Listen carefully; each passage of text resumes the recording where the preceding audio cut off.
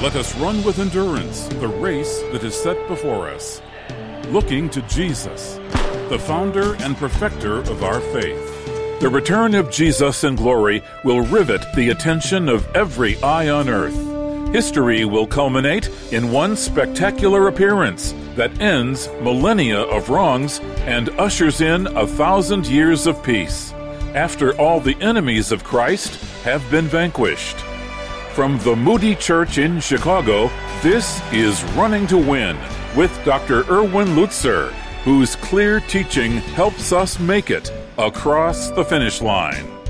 Today, Erwin Lutzer continues a series on The King is Coming, preparing to meet Jesus. Now, the 7th of 10 messages, The King Returns to Conquer. Today I have the privilege of speaking to you about the most dramatic, spectacular event in all of history that is still to take place. It is not only spectacular from the standpoint of Earth, but nothing like it has ever happened in the universe before, and nothing else like it will ever happen again. I'm speaking to you about the glorious return of Jesus Christ. And it's an event that we can all look forward to, but also, may I say, that it is going to involve us. As a matter of fact, this return of Jesus will eventually affect all the people on the whole earth who have ever lived, either directly or indirectly. And for those who are alive, the billions that are alive, what an event it is going to be. I need to warn you in advance that parts of this are going to be shocking, because we usually don't think of Jesus in the way that I'm going to preach him today, but if we accept that Jesus, the loving Jesus, we need to understand that with that love there is also meticulous justice. So I invite you to open your mind, your heart to God and to His Word. Now, when we think of the return of Jesus, as I've mentioned, it is best for us to understand it in two phases. In earlier messages, we talked about the rapture of the church when we are taken up.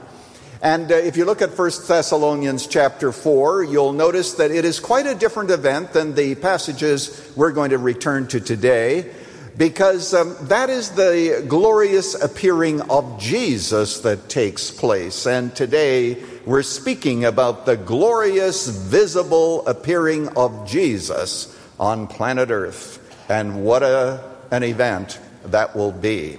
Just hang on to your seats, because you wouldn't believe it unless it were in God's Word.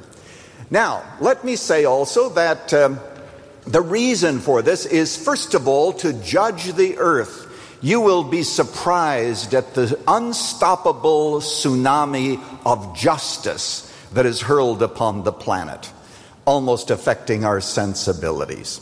But also, another reason is so that the Jewish people who are alive at that period of time will believe on Jesus. You remember it says, Paul says, and so all Israel shall be saved. There are going to be a remnant of Jewish people who, when Jesus appears, will recognize him as Messiah, and they will be saved, and they will go into what we call the millennial kingdom. You say, well, what's the millennial kingdom all about? I'm so glad that you asked. You're a little bit ahead of me, but I'm always glad when you're thinking.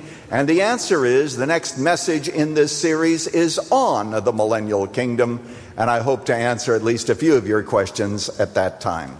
Another reason is to show the absolute superiority of Jesus as King of Kings and Lord of Lords.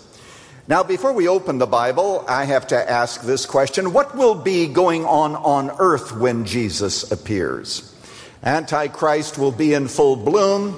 The mark of the beast will be given to people. And if you don't accept the mark, you will be put to death. We talked about that.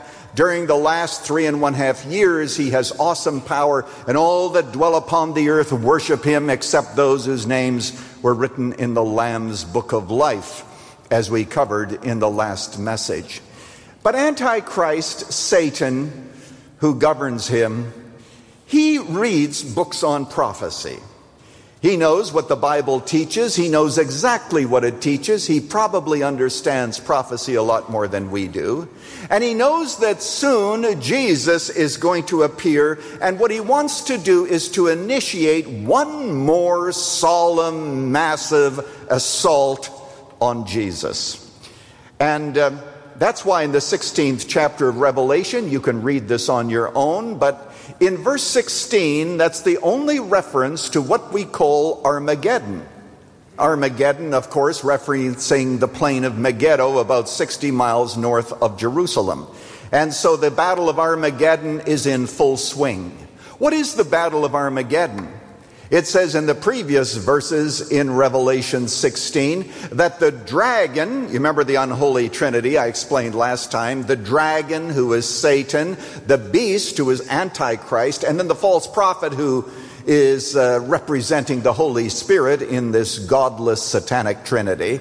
They open their mouths, and from their mouths evil spirits come. And these spirits are sent throughout the whole earth to gather people together in Jerusalem. Now, the reason that they give for the gathering might be varied. Maybe they're going to say, we're going to take on Antichrist. But Antichrist knows exactly why they are gathering. It says in the Bible in Revelation, to be there for the great war of God in the day of God Almighty. Final showdown, final massive showdown between Satan and Jesus. And that's the situation into which Jesus comes. Now, for every verse of Scripture in the Bible that talks about the first coming of Jesus, there are 8 that refer to his second coming. So I have many options, and I'm going to ask you, though, I've chosen 3 of the most prominent. And we're going to look at all of those, and I hope that you have your Bible with you so that you can turn with me to 3 passages of Scripture, all describing the same event, but helping us to understand it from a different point of view. The first one is Zechariah chapter 14. Zechariah 14. Take your Bible and turn with me to Zechariah. If you find it hard to find Zechariah, remember, go to the division between the Old Testament and the New Testament. Go back 4 or 5 pages, because after Zechariah, there comes Malachi. So you're almost near the end of the Old Testament. I'm going to pick it up in chapter 14, verse 1. Behold, a day is coming for the Lord when the spoil taken from you will be divided in your midst. For I will gather all the nations against Jerusalem to battle, and the city shall be taken and the houses plundered. There's going to be actually warfare house to house in Jerusalem when all the nations are gathered there. And then you'll notice it says in verse 3, then the Lord will go out and fight against those nations as when he fights on the day of battle. Now catch this. On that day his feet shall stand on the Mount of Olives that lies before Jerusalem on the east. And the Mount of Olives shall be split in 2 from east to west by a very wide valley, so that one half of the mount shall move northward and the other half southward. Wow, Jesus is going to come back to the Mount of Olives. How appropriate that his feet shall stand there.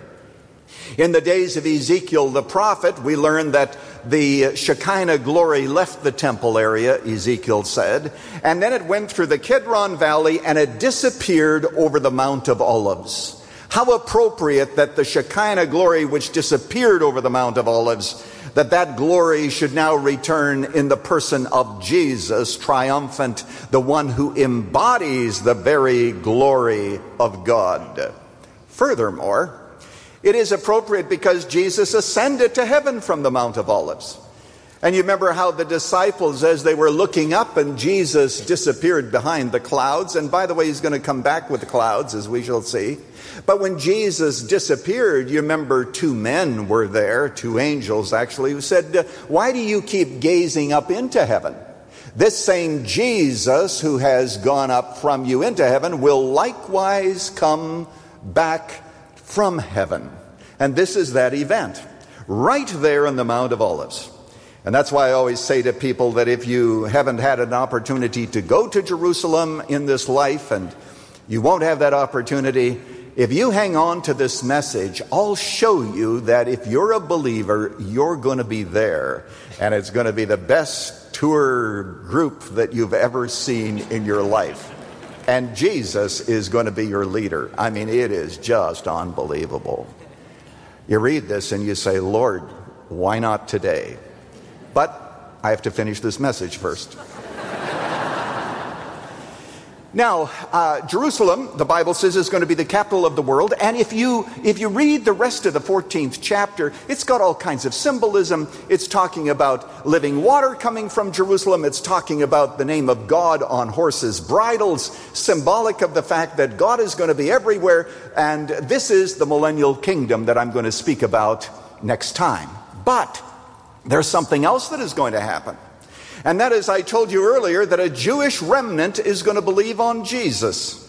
You say, well, where are you getting that? You know, that's a good question. Whenever you hear somebody speak, you should always say, now, where is he getting that from? So let me tell you, you have your Bible open to Zechariah 14.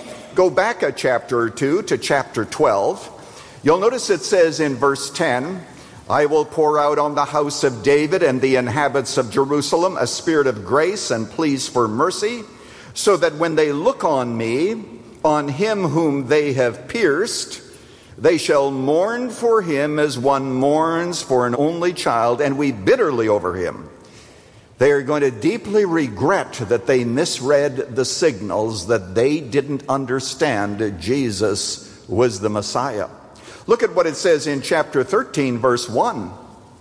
On that day there shall be a fountain opened for the house of David and the inhabitants of Jerusalem to cleanse them from sin and uncleanness. Verse 9, and I will put this third into the fire. 2/3 of the people are going to be killed, by the way. That's what it says in verse 8, during the Great Tribulation, horrendous things happening. But notice verse 9, I will put this third into the fire and refine them as one refines silver and test them as gold is tested. They will call upon my name and I will answer them. I will say, they are my people, and they will say, the Lord is my God. Just as Paul wrote in the book of Romans. And so all Israel, a generation of Jewish people that are alive when Jesus Christ comes, are going to believe on Christ, be cleansed from their sins, and will enter into the millennial kingdom, because after all, God even has some promises that he made to Abraham and to his descendants that haven't been fulfilled yet. My friend, as we think about the future, we're always reminded that when we are in Christ, we have so much to look forward to: beauty, glory, holiness, and above all, our Savior. I've written a book entitled The King is Coming. We're making it available to you for this reason. We believe that it's going to help you on your spiritual journey, and we exist to put resources into your hands that will be an encouragement. It'll be a time of instruction, and I pray also a time of transformation. That was Erwin Lutzer introducing The King Returns to Conquer, the 7th in a 10-part series on The King is Coming. When Jesus returns, democracy will have run its course. He will rule with a rod of iron. Next time, more on The Conquering King's Return. The King is Coming is also a book by Erwin Lutzer, and we'll send it as a thank you for your gift of any amount to support Running to Win. Just call us at 1-800-215-5001. That's 1-800-215-5001. Online, go to offerrtw.com or write to Running to Win, Moody Church, 1635 North LaSalle Boulevard, Chicago, Illinois, 60614. For Dr. Erwin Lutzer, this is Dave McAllister. Running to Win is a ministry of the Moody Church.